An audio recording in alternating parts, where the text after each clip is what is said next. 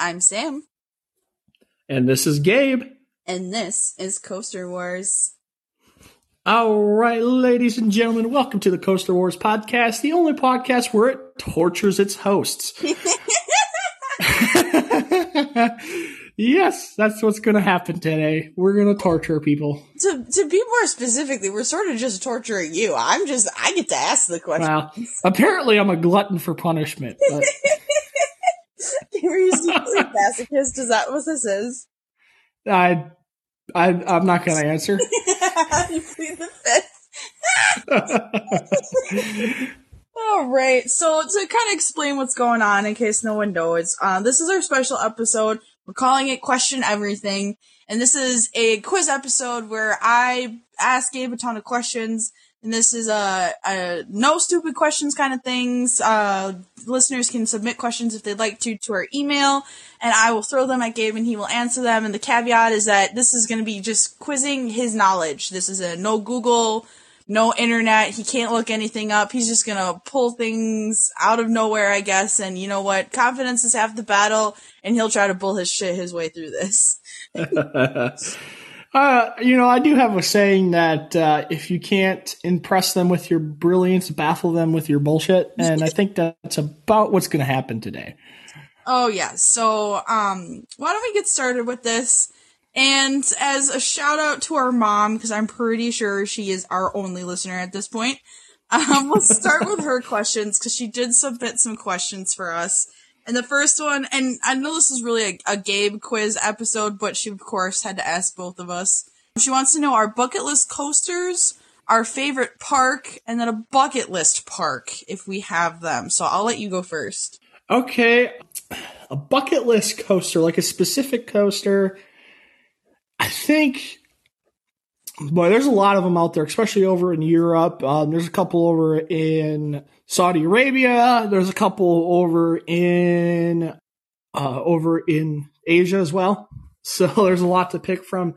I think for this one, I'm actually going to go with one I've mentioned to you several times, and that's Hyperion.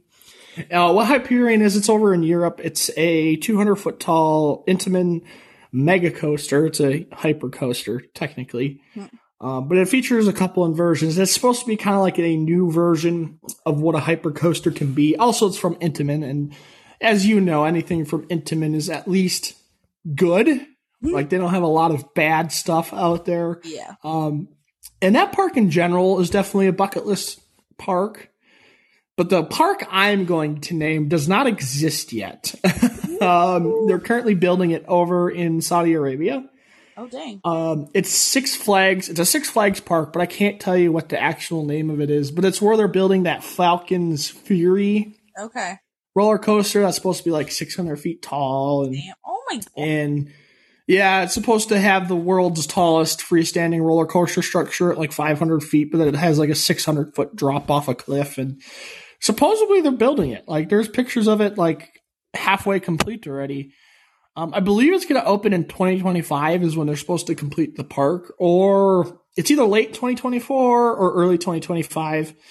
But it's not just that coaster, so that's why I would call it my bucket list park.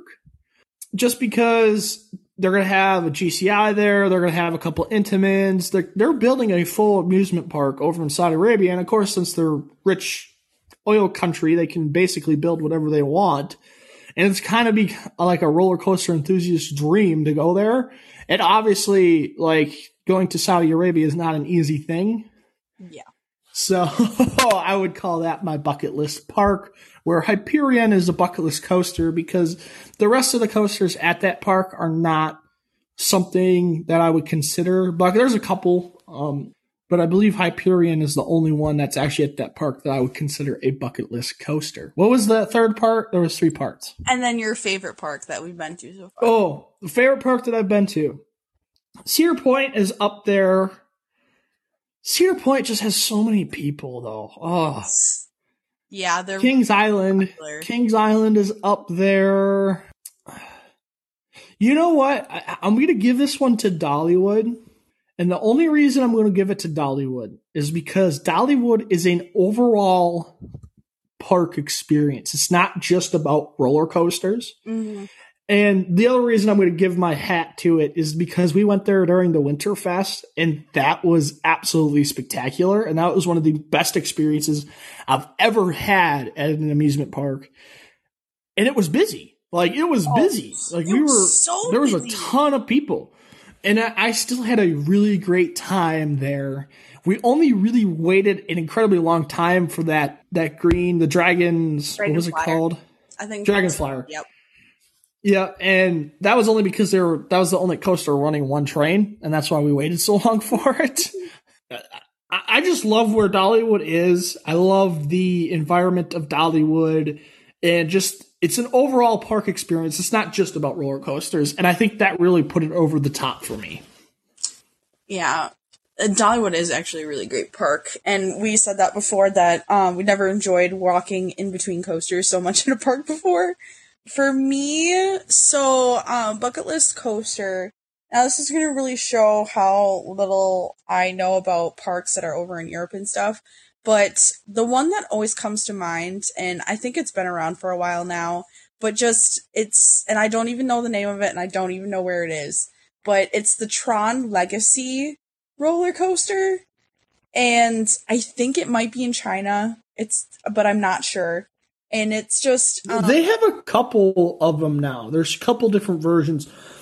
I think there is one in California. Okay. There is one here in the U.S. I don't know if it's California or Florida. I could be wrong on that. But I believe there is one here in the U.S. But they have a couple different versions now. But the first one was overseas somewhere. I can tell you that much. And I think that's just that's where like my love of theming comes in, because it just looks like a highly themed ride, but it also looked like a really unique ride experience because it was one of those rides where the actual like car that you sat in looked like one of the Tron bikes that they rode in the movies and stuff. And I think it was one of those things where I'd seen like commercials or videos of it online, and it always just looked really cool. And so that would be something really cool that I would like to check out in a roller coaster. For bucket list park, again, I haven't really done a lot of reading into what is really overseas. So actually, you know what? I could almost take Gabe's direction on this, and he's told me about a new Universal park that they're building down in Florida. And what has me really intrigued is there's something like Mario World or something. And with the release of the new movie, that just sounds so cool. And like, me and Gabe have grown up on Mario games. I mean, we've had Mario Karts on several different devices. We've had the N64 where we played mini games with our cousins in our aunt and uncle's basement. Like, it has a major nostalgia factor. And I would hope that there's going to be some cool coasters there, but just besides the coasters, it just sounds really cool to be able to walk through like a life-size Mario level. So that sounds really cool. Well, the biggest thing with that new park that you're talking about, Epic Universe, it's going to open, I want to say 2025, but I could be wrong on that.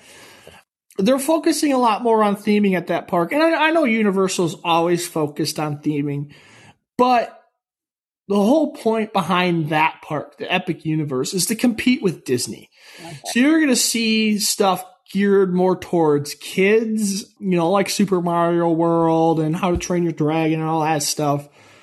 But at the same time, they are building several roller coasters, including a dueling roller coaster there. That's supposed to be, I think it's an Intamin dueling coaster, which is intriguing. But yeah, it's supposed to be a huge park. It's a huge investment for Universal, and everything's going to be new. That's the biggest thing about new parks is when you go in there, everything is new. Everything is different. Everything is something you probably haven't experienced before. And that's what, is kind of the allure to go to these new parks. And then the other thing too is, like for Great Adventure, they're building a new roller coaster. But if me and you go out to Great Adventure next summer, it's going to be one new roller coaster and then a bunch we've already ridden. Yeah. Where when you go to a whole new park, it's at least, typically when they build an amusement park, it's 5 or 6 new roller coasters for you to experience. So. Yes. And then In terms of favorite park, I'm kind of going to go a little bit in the same direction as Gabe, but I'm actually going to pick Hershey Park, I think is my favorite park. And I think with that one, it's not only that it had a lot of really great roller coasters, a lot of really unique roller coasters, but it also, that was one thing Gabe mentioned is that, like, sometimes when you go to certain theme parks, you can really just feel the amount of people that are there. Hershey Park is big enough and it has a big enough area that when I went there, it was super freaking busy. Like, I got there almost an hour ahead of time. Me and Gabe kind of discovered that by accident one time when we went to Great Adventure, that it was actually not bad getting there super freaking early because you got to get super close parking spot and all this jazz. And I went to Hershey Park thinking, oh, this will be great. And I didn't get a bad parking spot, but I was not the only other person that thought getting there that early was going to be a good idea because holy bejesus, was there a ton of freaking people.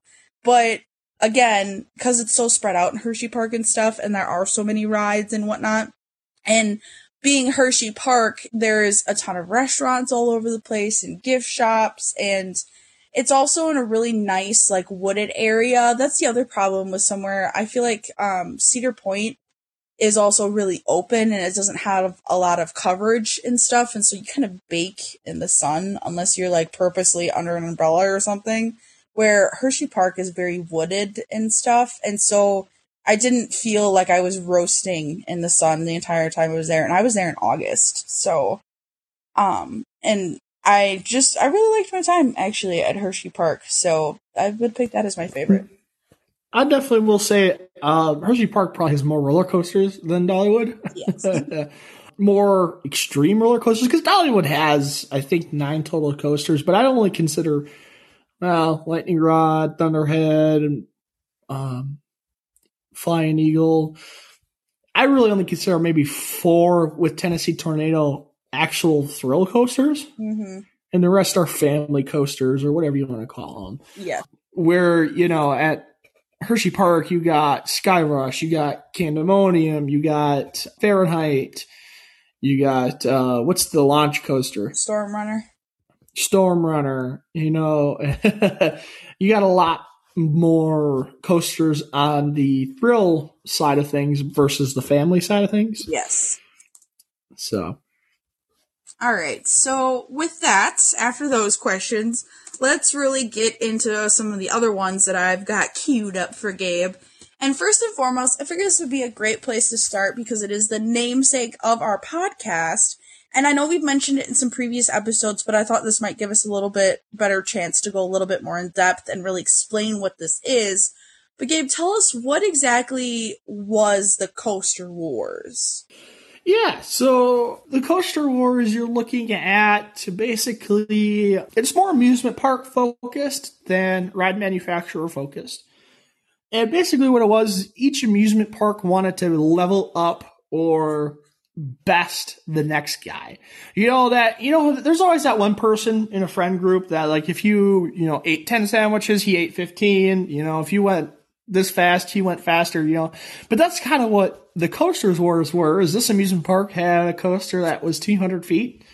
Well, this amusement park had a coaster that was 210 feet, and then so on and so forth. To interrupt real quick, because this sounds like me and you as kids, because I remember this happening. I would buy a laptop, and then Gabe had to go out and get himself a bigger one. So just gonna put that out there that you might be that friend.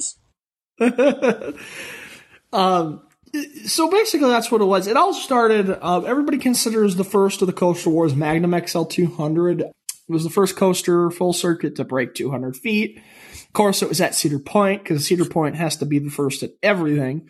And it was just one of those things where everybody wanted to go bigger. And that's what the Coaster Wars are all about. It's not necessarily the best ride experience or the most innovative ride experience. It's bigger, faster, longer, and taller. Those were the biggest records that people wanted to break. And it started with Magnum XL, and it kind of ended with Top Thrill Dragster and King Ka. Basically what happened in the early 2000s with those two coasters is, number one, they were extremely unreliable. Both coasters were. And number two, there were extremely expensive roller coasters. And basically what happened is the amusement parks kind of went, look, 400 feet is kind of the limit on what current engineering can do and current funding can do. Because if you're talking about coasters that costed $20 to $30 million, and that was back in 2002. Nowadays you're talking, 40, 50 million for a roller coaster, and that's a huge investment for an amusement park. And they kind of all collectively agreed that said, that's kind of where we're going to stop for now. The other thing that kind of changed direction was actually Maverick at Cedar Point. So after Top Thrill and the issues that roller coaster had, Cedar Point went back to Intamin and said, can you do like the exact opposite? And instead of going, 420 feet tall, they built a roller coaster that was only 100 feet tall, but featured LSMs and a lift hill, LSM lift hill, and some really cool transitions. And that's where you see the transition. I always tell people I call it, so you have the classics, and that's Aero, Schwarzkopf, the 70s, the 80s, a little bit of Intimate. Then I call what you have is the modern era. But the modern era, what I call it at least, that's the Coaster Wars. So that's 1990s, late 80s, early 90s, up until about 2005. And then after that, I have what you call the postmodern era. And that's the coasters that are being constructed in today. It's Maverick, coasters like Pantheon and coasters down in Florida like RMC, I would consider is a postmodern manufacturer because they didn't start constructing coasters till 2014. And really what it comes down to is it's not necessarily the biggest, the tallest, and the fastest, but it's more geared towards the best experience possible. More inversions, more wacky elements, more airtime, more G-forces. How far can we push, the envelope of just creativeness? And that's really what the postmodern era is all about. So that's what I'm saying though, is like, Maverick kind of started the postmodern era in, 2007? Mm-hmm.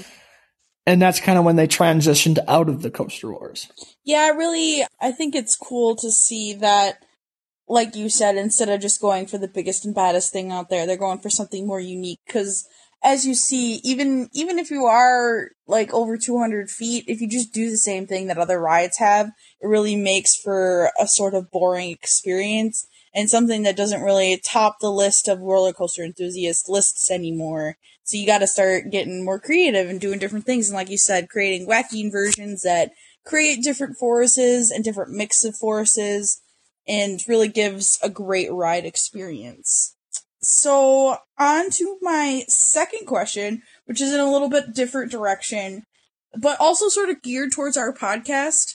But how do you really start if you're new to roller coasters? That's actually a really good question. The biggest thing, I think, for are you talking about a new roller coaster enthusiast? Because I personally, so just to give an example, how I got my start was literally you. And it was just Gabe got so into this stuff and would start blabbing it at me. And as the loving older sister that I am, I just put on a smile and nodded my head and said, as he talked. But the next thing I know, I found that I was actually listening to him and finding how interesting it was, these different companies and how they were designing these crazy things. And I personally, at the time, still loved riding roller coasters. And I just found myself so interested in the engineering and the themes and how they build these rides. And then as we got into this podcast, that's really kind of what started my research journey, as I literally had a reason to research these things. Yeah, I guess the biggest thing is just building a coaster credit count. And I know that's difficult, especially, if you don't have the finances to be able to do that. Let's be honest here. Being a roller coaster enthusiast isn't cheap. No. Between travel costs and tickets to the parks and, to go to Florida, to go to the two parks in Florida, Universal and Busch Gardens, you're looking at over $250 just in ticket prices. So the biggest thing is finding a park that is close to you that is considered a major park. So places like Great America or Kings Island or Cedar Point or Great Adventure or Magic Mountain, and just building your coaster count a little bit, and then just figuring out, this is the biggest thing I tell every coaster enthusiast is, obviously you're going to have coasters that rank high for everyone, like Iron Gwazi and Steel Vengeance and Fury 325. But figure out what you really enjoy in coasters, whether it's Intamin or a certain manufacturer or a certain coaster type like Hypers or Blitz coasters or inverted coasters and all that stuff. Figure out what you like and then just start branching out. And, a building coaster enthusiast can do it in a year if you have the finances, or sometimes it could take 5 years. Don't, just because your coaster credit count is only like 35 coasters, don't feel bad, because sometimes it takes 4 or 5 or 6 years. I mean, it took us how long just to get over 100? That's the biggest thing, is just kind of, do your own thing. If you want to research coasters, go ahead. I mean, there's so many different avenues, roller coaster database. You can just Google coasters just to figure out, on the research side of things, but just go out and ride coasters, dude. Like, just go out and have some fun. Find people that you can go to amusement parks with. Now, for me and you, we both enjoy it, so we're siblings. That worked out. Now, if you don't have siblings that enjoy coasters, if you don't have family that enjoys coaster, get into some coaster groups. Find some people in your local area that are coaster enthusiasts, and then, kind of like what you were saying, learn from other people. Learn from people that are actually knowledgeable, though. That's another thing, Don't take advice from somebody that has no idea what the fuck they're talking about. But just find people that you can go to amusement parks with. But here's the other thing. You're not always, as a coaster enthusiast, and now you know this and I know this, you're not always going to be able to go with people. So you have to get comfortable with going to an amusement park by yourself. Now, if you're under 18, I highly recommend you don't do that.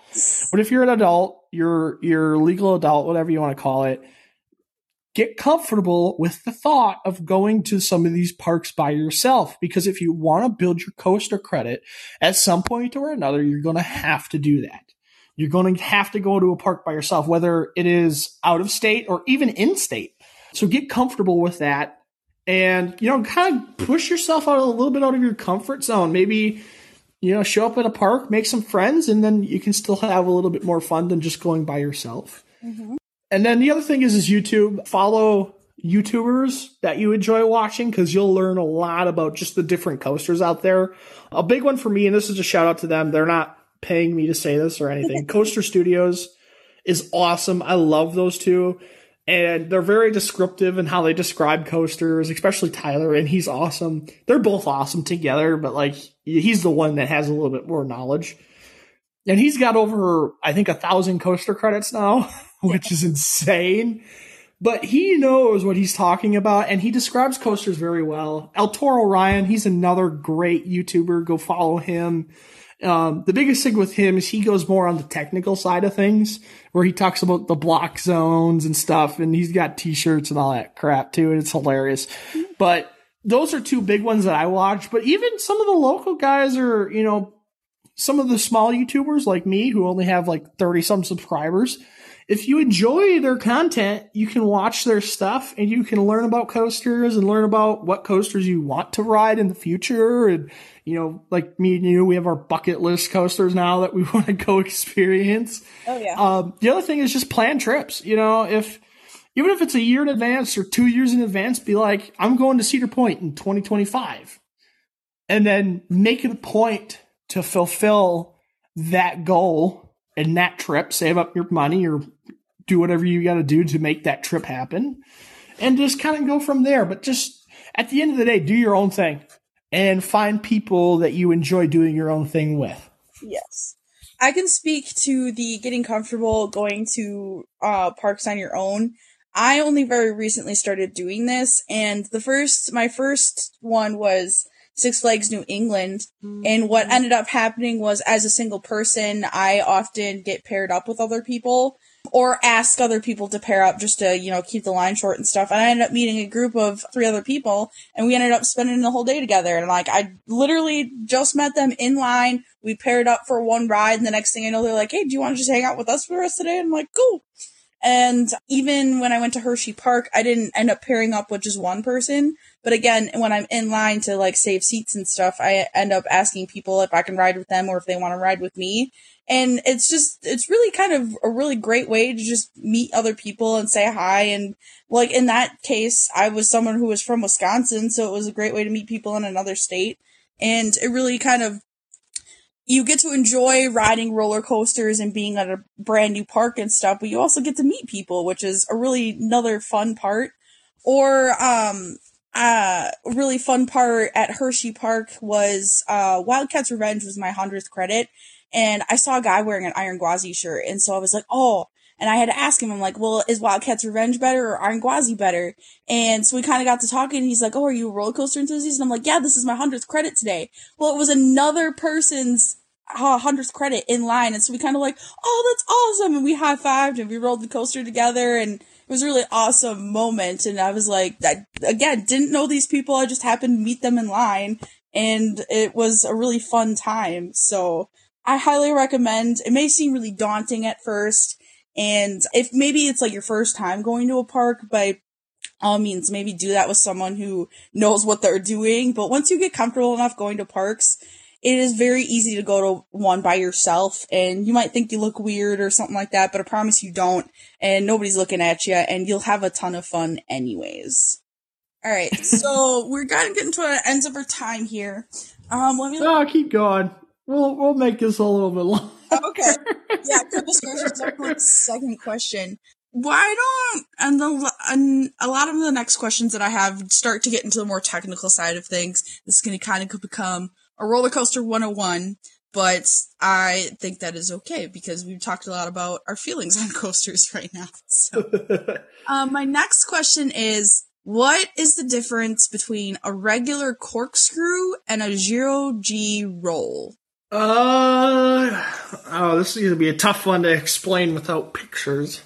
I guess the biggest difference is a 0G roll features airtime, okay, where a corkscrew is mostly G-forces. Basically, the difference is the shaping of the element and like I said, the airtime. So the 0G roll typically happens at the apex of almost where you would see the peak of an airtime hill is where you're going to put a 0G roll. Because the whole point behind a 0G roll is to flip you up in 0Gs, roll you over, and then send you back towards the ground. So it kind of happens as an airtime hill moment, but just with a roll instead of just a normal airtime hill. Where a corkscrew is more of a traditional inversion, and the biggest thing with corkscrew is you're going to see laterals. Where a 0G roll, it's all about, floater airtime. You don't get a ton of laterals in a 0G roll. But in a corkscrew, it is half the forces you feel in a corkscrew are laterals, but you also get the positive Gs. I think that's the biggest difference is positive versus negative Gs, and then the laterals in the corkscrew. And then just the shaping is a little bit different. Typically, a corkscrew has a bigger height difference between the bottom of the inversion and the top of the inversion, where 0G roll is more of in a line instead of how corkscrew you go up, upside down, way up, and then you come back towards the ground all in one swift movement. Whereas 0G roll is you pop up in a separate movement, you do the roll, and then you pop back towards the ground in a third separate movement. Okay, so in conjunction with this question then, what is a death dive? A death roll? Death roll. So a death roll is specific to Iron Gwazi. It's a specific name to an inversion on that roller coaster. It's not a inversion that you can find on other roller coasters. Okay. And all it is it is a barrel roll, so a inline roll, but it's pointed towards the ground. It's on a gradient or an incline, and it's not parallel to the ground. It's actually on an angle. Basically, what the death roll is on Iron Gwazi is as you go through the element, you pick up speed. Oh. Where a traditional barrel roll is just all one speed. Okay, that makes a lot of sense. And that's what makes the one on Iron Gwazi so much more aggressive, especially in the back row, is because the train gains speed, but in the back row, you're the last seat to go through it. Mm-hmm. So that train has already gained its speed, and now you just go through the element all at one speed. You know what I'm saying? And it's faster than what it's supposed to be. Yes. So, at least it feels that way. Obviously, they designed it a certain way. But that's how it feels when you go through the element. Mm-hmm. And like I said, it's specific to Iron Gwazi. That's just what they named that element. Okay, I see. That makes a lot of sense. Alrighty, so my next question, and it's funny that you mentioned Iron Gwazi, because this is one of the rides that you say that this has happened to you on, but what does it mean when you gray out, and what causes that? Okay, so graying out is what you see. It's a vision thing. So, and there's two types. There's a gray out, and then there's a full blackout. And you experience both of these things at high positive G-forces. Basically what it is it is the blood leaving your eyeballs and your head. Well, that's terrifying to think about. It sounds worse than it is. But basically what it is the blood rushing from your head to your feet because there's so much G-forces, your heart isn't strong enough to counteract the G-forces that you're experiencing. A gray out is you'll see spots in your vision, but you can still see to some point. It might get blurry for some people, but typically what you'll see is little spots in your vision, and you might not be able to sense as much light, where a blackout is a full loss of vision. Now, here's the little thing about blackouts that people misconstrue is people think a blackout is like passing out. No. Now, that can happen if the G-forces are sustained long enough, but you'll never ride a coaster because that's considered unsafe at that point if you're going to pass out while riding it. Yep. What a blackout is just a complete loss of vision. So what that is just you can't see it all. You just see black. That's why they call it a blackout. The one thing that I do like to mention, everybody experiences that differently. And the reason is because it's based off of blood pressure. It's based off of the size of the person. It's based off of how healthy of a heart you have, how healthy your blood veins are, how you're going to experience a blackout or a gray out. The other thing is you can build a tolerance to it. So now, like, you know how the astronauts have to go through all this training to leave space, to leave Earth? Yep. Well, that's to build up a tolerance to it, to literally make your body stronger and maybe your heart stronger. I don't know exactly how it works, but it's to build up a tolerance to it. So if you ride a ton of roller coasters regularly, especially a ton of extreme roller coasters, you can actually build up a tolerance to those forces. And, you know, you might ride Iron Gwazi and gray out the first time you ride it, but now you come back in 5 years and you're a veteran roller coaster enthusiast, you might not. Yeah. Because you've built up a tolerance to it. A perfect example of this would actually be Millennium Force and that first pullout after the initial drop. Gabe, do you gray out on that, right? Oh, yes. So the two coasters that I have personally grayed out on is the very first pullout on Iron Gwazi. And that first pullout on Millennium Force is an extreme G-force moment. And I gray out on that every time I've ridden it. Yeah. And this is coming from somebody who does have a higher tolerance for G-forces. I also have a very healthy heart. So my point with this I also have a giant head. Yeah. That's besides the point. My point with this is on Millennium Force, I have a full blackout. But Gabe is right. It is not the same as passing out because I have all of my other senses when this happens besides my sight. It's literally just like, I literally can't see anything for like the couple seconds in that pullout. And the instant we go out of that, I get my sight back. But at no point do I ever lose consciousness. I literally just can't see for a couple seconds. So, all right. My next question, and we've addressed this a couple times in a couple episodes, but what is the difference between, well, maybe not this specifically, what is the difference between a hybrid coaster and a traditional wooden roller coaster? Okay, and now this is interesting because there is only one or two manufacturers that have ever made a hybrid coaster. One is Arrow, the other is RMC. So now Arrow has made hybrid coasters in the past. A great example of an Arrow hybrid coaster would be Gemini. Basically, the definition of a hybrid coaster in this day and age is a wooden supported steel track. Now, the biggest thing that to call it a hybrid coaster is over 80% of the supports have to be wooden. Now, the reason I say that is because the newer RMCs will actually feature steel supports underneath the track, as well as at the very top of the wooden structure they use steel supports, and that's just to handle the heavier forces that they are throwing their roller coaster trains through. But that's pretty much the definition of a hybrid coaster, is wooden supports with a steel track. And now it also gets confusing because RMC makes hybrid coasters, but they also make fully wooden roller coasters, what they call the steel topper track wooden roller coaster. Two examples of those would be either Goliath at Six Flags Great America or Outlaw Run over at Silver Dollar City. Those are full wooden roller coasters.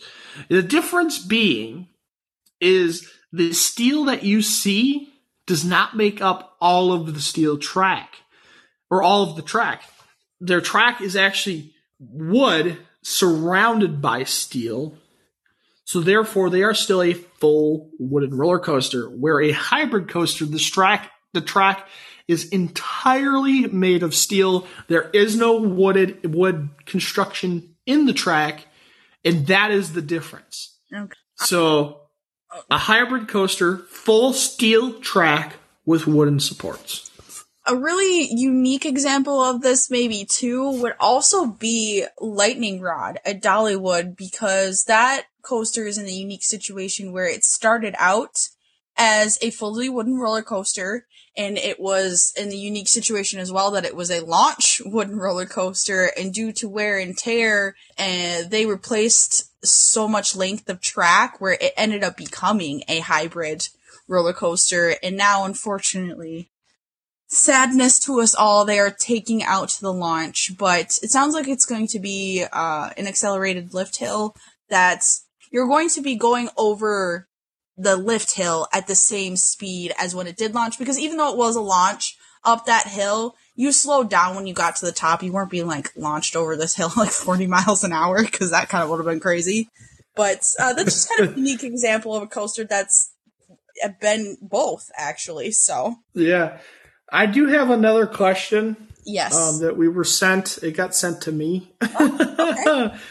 Best coaster company. And now I think this is supposed to be an objective question. Well, we can answer it both ways.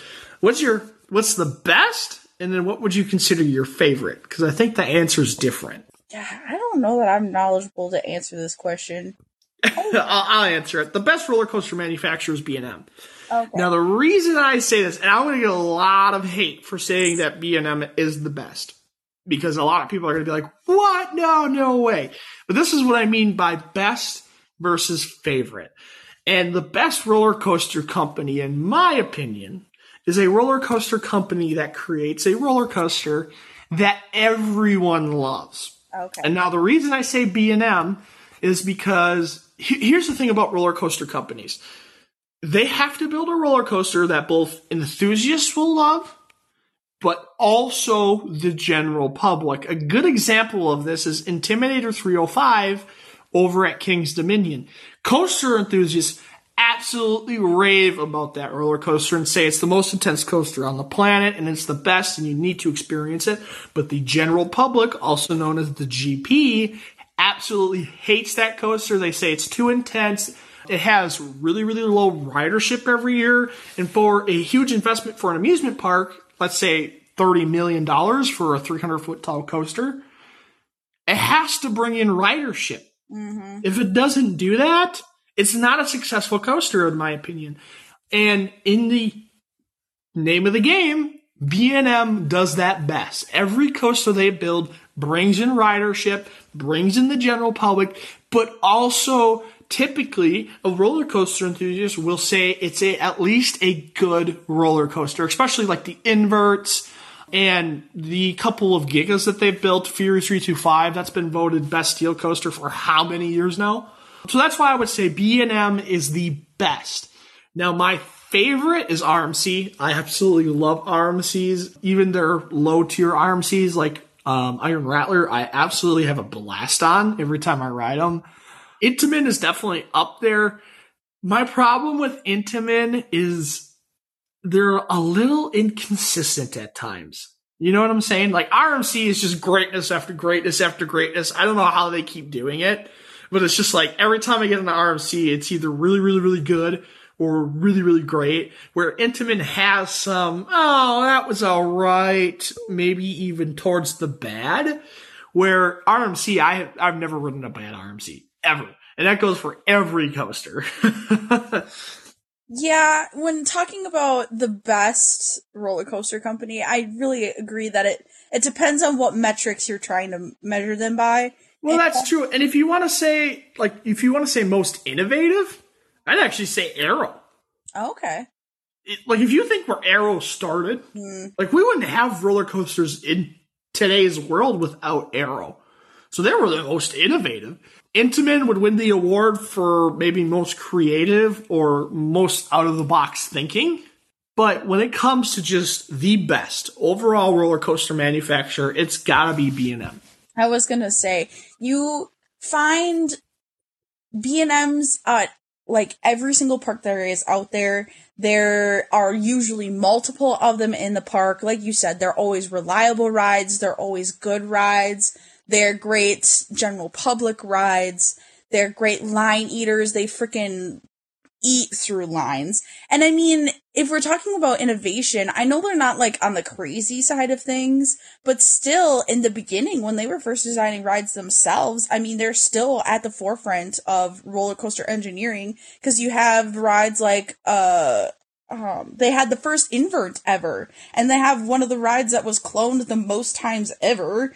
And you have things like their B&M Hypers, which, like, their first couple are really great rides that made mine and Gabe's top 15s. And granted, they maybe have dulled a little bit in how good they are. There's still a lot of freaking fun. And as much as we try to talk about the best innovators, the best ride experience, what at its core riding roller coasters really is about is just having fun. And B&M really does do that very well. You almost always have a fun experience when you ride a B&M roller coaster. But on the other side of things, when it comes to favorite roller coaster company, I think I'm going to side with Gabe here and say that RMC really is my favorite. Me and Gabe really have a soft spot for Woodies. And I know they're technically hybrid coasters, but there's just a certain level of character there. And like Gabe said, RMC... Visually, beautiful. Some of the RMCs out there are the most stunning visual roller coasters to see. Goliath is not, But coasters like Wildcat's Revenge with the bright red track and the brown supports or the black supports and all that. Coasters like Iron Glossy with the purple track and the brown support. But then you also got coasters like Air Force One, where they use all steel supports, and it's white. It's like red, white, and blue, like America. Yes. Like, just visually to look at RMCs is one thing, but they also have great ride experience. The only knock that I have with RMC, and I have this knock with a lot of companies, is restraints. Look at restraints aren't built for fat people, and I'm a fat person. Like, you know what I mean? Yes. So it's like, but RMC in particular has struggled on the restraint side of things, especially with their single rail design. Yeah.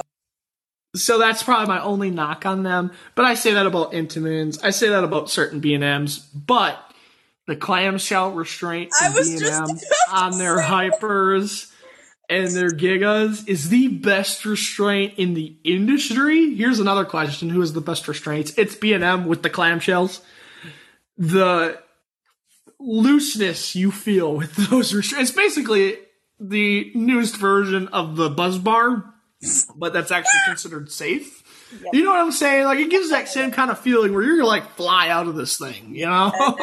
So, I do. and for the general public, they probably don't like that. But for a coaster enthusiast, it's like, you know, Yeah. I like that. It's just like the same thing with American Eagle. You feel like the whole thing is going to collapse underneath you as you ride down the track. It does not feel safe at all. No. And that's why me and you love it so much, because I tell people this all the time. It's the only roller coaster I've ever ridden where I actually feel like I'm going to die.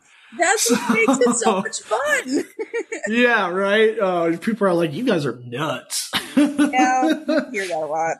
So, all right, we are going to kind of go over here. So if you got one more specific question that you have to ask me, now's the time to do it. Okay, let me look. Oh, you know what? This would actually be a really good way to end this episode. So, now that we've talked about different coasters and kind of like where we came from and all this stuff, where do you think roller coaster innovation is heading to? Heading to? Yeah. What's out there? What's left for us to actually Yeah, I think in the future there's two things you're going to be looking at. I think the top speed record is going to be going down in the near future. Here's the thing with roller coasters is we are kind of reaching a point where that is a true question in the industry. Like, what more can we actually do with a roller coaster? I think what it's going to come down to is theming. Theming is number one. Onboard audio, special effects, stuff like that. I think you're going to see more of. But coasters like Hagrid's Motorbike Adventure, just the amount of technology, 2 drop tracks, 7 different launches, multiple points where they slow you down and you interact with the environment around you, a backwards section. Really what it's going to come down to is just how much can we actually throw in a roller coaster? And then just, I think the next 3 records people are going to be aiming to break are the speed record, the length of track record, and then they might start going after the height record again. I know obviously in Saudi Arabia, they're going like for 564 feet is going to be the world's tallest freestanding structure, which that's just insane to me for me to think about. Obviously, we got to see if that thing actually opens or not before we start talking about those numbers, because that's my biggest concern is they're going to build this roller coaster and realize it's not feasible to run. Yeah. And that's my biggest concern with it right now. It's one of those things where I'm like, I'll see it or I'll believe it when I see it actually running with riders on it. Right. Because that's the biggest question. Obviously, they've already gone under construction, but they haven't completed it yet. So we got to see it completed first. Then we have to see it complete test runs. And then we have to actually see riders on it before I'm going to be like, okay, this is a real thing. But I think what it comes down to is just how many different things can we do to a roller coaster. Like drop tracks are the newest, biggest thing where you roll onto the track and it literally drops out from underneath you. Here's another cool thing. They're building a roller coaster down in Epic Universe. It's supposed to be a minecart ride. Okay. But what they're doing with this roller coaster is they have a false track on top and then they have a real track down below. So basically what it looks like is the track that you're riding on is actually fake, but you'll come around a corner and it'll be broken and it'll literally look like you jumped like a section of track. Oh. Yeah, and it looks legit. Like they are hiding the real track really, really well in the pictures that I've seen from it.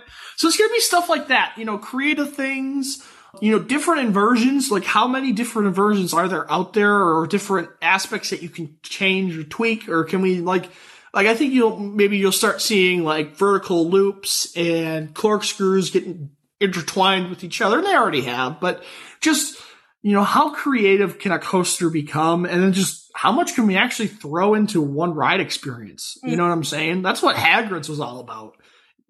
How much can we really throw into 4,000 feet of track? Like, let's see. Yeah. Backward sections are the newest thing. Triple launches. I definitely think we're going towards like a launch coaster renaissance with coasters like Pantheon and Velocicoaster and Top Thrill 2 and stuff like that. So how many different things can we do with launches? I know Intamin wants to do a vertical launch where they launch you towards the air. Maybe you'll start seeing acceleration down the hill, like a launch track as it's facing towards the ground. Who knows? So I think that's really what you're going to see in the future is just how creative can we get? A launch coaster renaissance, I think, is coming. And then just how much can we really pack into one ride experience? Oh, yeah. So I think it seems like there isn't anywhere to go right now, but it's like when there isn't anywhere to go, someone comes along that just does something crazy and then everybody starts doing it. And I think something too that kind of points to that, and I know we hate them, but those SNS free spins, like when me and Gabe did that episode, it's like we don't like them, but we kind of appreciate that they were trying to do something different. And I think that's what it takes and as much as me and Gabe hate them, obviously people must like them because they're popping up freaking everywhere. So like you said, it's just launch coasters are definitely becoming very, very popular. And like Gabe said, not even just like giant ones like King of Ka, but multi-launch, smaller coasters, and more full ride experiences. So I think the future of roller coasters is very bright, and we're going to see some really kind of crazy stuff start coming out. Well, I think the other thing I'd like to add is the consistency to get over 400 feet. Now, there was 2 coasters that they built over 400 feet, and they just kind of gave up on the whole deal. So, like, the coaster over in Saudi Arabia that we mentioned, like, 3 times now in this episode, if they are successful in building that roller coaster, and they are successful in building a reliable coaster to go over 500 feet, I think you're going to start to see more manufacturers try to go that route. RMC has talked about it with their T-Rex track, that it can go over 500 feet. So the whispers are in the industry. I think someone just has to do it successfully first. And of course, it's going to be Intamin because it's Intamin. But really what it comes down to is if they can successfully go over 500 feet, every other roller coaster manufacturer is going to start aiming for that. And I think what you're going to see more of is these massive, just gigantic coasters with 4-minute ride experiences and 10,000 feet of track. The biggest thing is amusement parks have to be willing to invest. So that's where you're going to start to see, again, the issues is who really wants to pay for a coaster that big, who has the land and property area to build a roller coaster that big, and whether or not they can actually do it reliably. Mm-hmm. And if that coaster is successful in Saudi Arabia, I think you will see more of them built. But I think you'll see it's going to be like maybe 2 in North America, 1 in Europe, 1 in Saudi Arabia, 1 over in Asia, or 2 over in Asia. You're not going to see, 50 of them, but you might see 5, 6, or 7 of them that are just these massive roller coasters with insane top speeds and stuff like that, and just really pushing the envelope of what they can physically engineer, and stuff like that. So that's definitely where we're going. I don't think there's a set road, or, it's not like we're going to go into Coaster Wars 2. I don't think that's going to happen. Yeah. But just, like I said, most innovative, most creative, and just what can we all pack into one ride experience? Yeah, with that, I think that's a really good way to end our first special episode. I think Gabe did a really good job of answering all my questions. I didn't really have anything too complicated to ask him. I thought about asking him what the first roller coaster was, but I don't know if he knows that. Oh, boy. Actually, I do. Well, the first, roller coaster of classics would have been the Matterhorn at the original Disney World. Oh. That was the first coaster to use steel tubular track. Okay. That was an Arrow. That was an Arrow roller coaster as well. Yeah, of course it was. It's not the first roller coaster, obviously, but it's the first. It's the first one that was actually at an amusement park. Yeah. Versus just some random dude building a wooden roller coaster in the middle of a field, Oh, yeah. I would call that the first of like the classic eras Yep. coasters. And that was back in the 50s or 60s or whenever Walt Disney was building the original Disney World out in California. But I would consider that the first. Yeah, that really matters. Let's say that. That was the first one that really matters. When I looked into like how roller coasters kind of got their start and stuff, there wasn't any really like named like this was the first one, because in the beginning kind of what it was is it was very obviously a manual thing, and it was like carts that they wheeled up to the top of a hill basically, and people had to walk up to said top of the hill. You didn't get to ride up to the top of the hill, and then it was released on a very small portion of track. It was very like, imagine the cheapest carnival ride you've ever seen kind of deal. And it was so funny because it was meant for like higher class people, and of course it just, you know, developed from there kind of thing. So but yeah, no, I think that was a really great first episode. We don't really have a schedule for these first episodes. It'd probably be just kind of like, oh, let's do a special episode kind of deal. But our next episode is going to be a fun one, especially with how Gabe ended this and saying that a launch coaster renaissance is coming, because it is the Battle of the Launch Coasters. Oh, that is going to be a good one. We have two obscure launch coasters with two really good ones. Oh, yeah, no. Actually, I really liked the one that I rode, and then doing research into it, mine's kind of just this quirky little launch coaster. It is. It is a weird one. It's definitely up there on the list of weird roller coasters. Oh, yeah. I would definitely agree with that. But two very unique coasters. Let's go with that. Two very unique coasters, two very good ride experiences, two extreme launch coasters. Like, yes. you know, a launch coaster that actually like throws you into your seat and says, hang on. Yep. Uh-huh. So definitely a good episode. I'm looking at some of our future episodes here. We're going to talk about our very first credits, the coasters that got us into the whole thing. We have most recent credits, most unique lift hills. Those are two very interesting coasters. Oh, yeah. Racing coasters. We went into the history books for that episode. Yes. But we went even deeper for our oldest coaster credits. That's going to be a good one. Oh, I am so excited to talk about that roller coaster. Yes. Bucket list coasters, non-B&M hypers. That was a hard one. I did not realize. Well, okay. How many... We're trying to go through, and there's this ride that I really want to talk about, and I was like, well, what kind of episode do I design for this? And that was the only thing that came to my mind, so... Yeah, well, we do have an episode, we named it A Coaster You Want to Talk About But Can't Find a Reason To. Yep. That's going to be an entertaining episode. Our next special episode, and this is going to be a little bit down the road, we do have it scheduled as, I think it's episode 29 or something like that.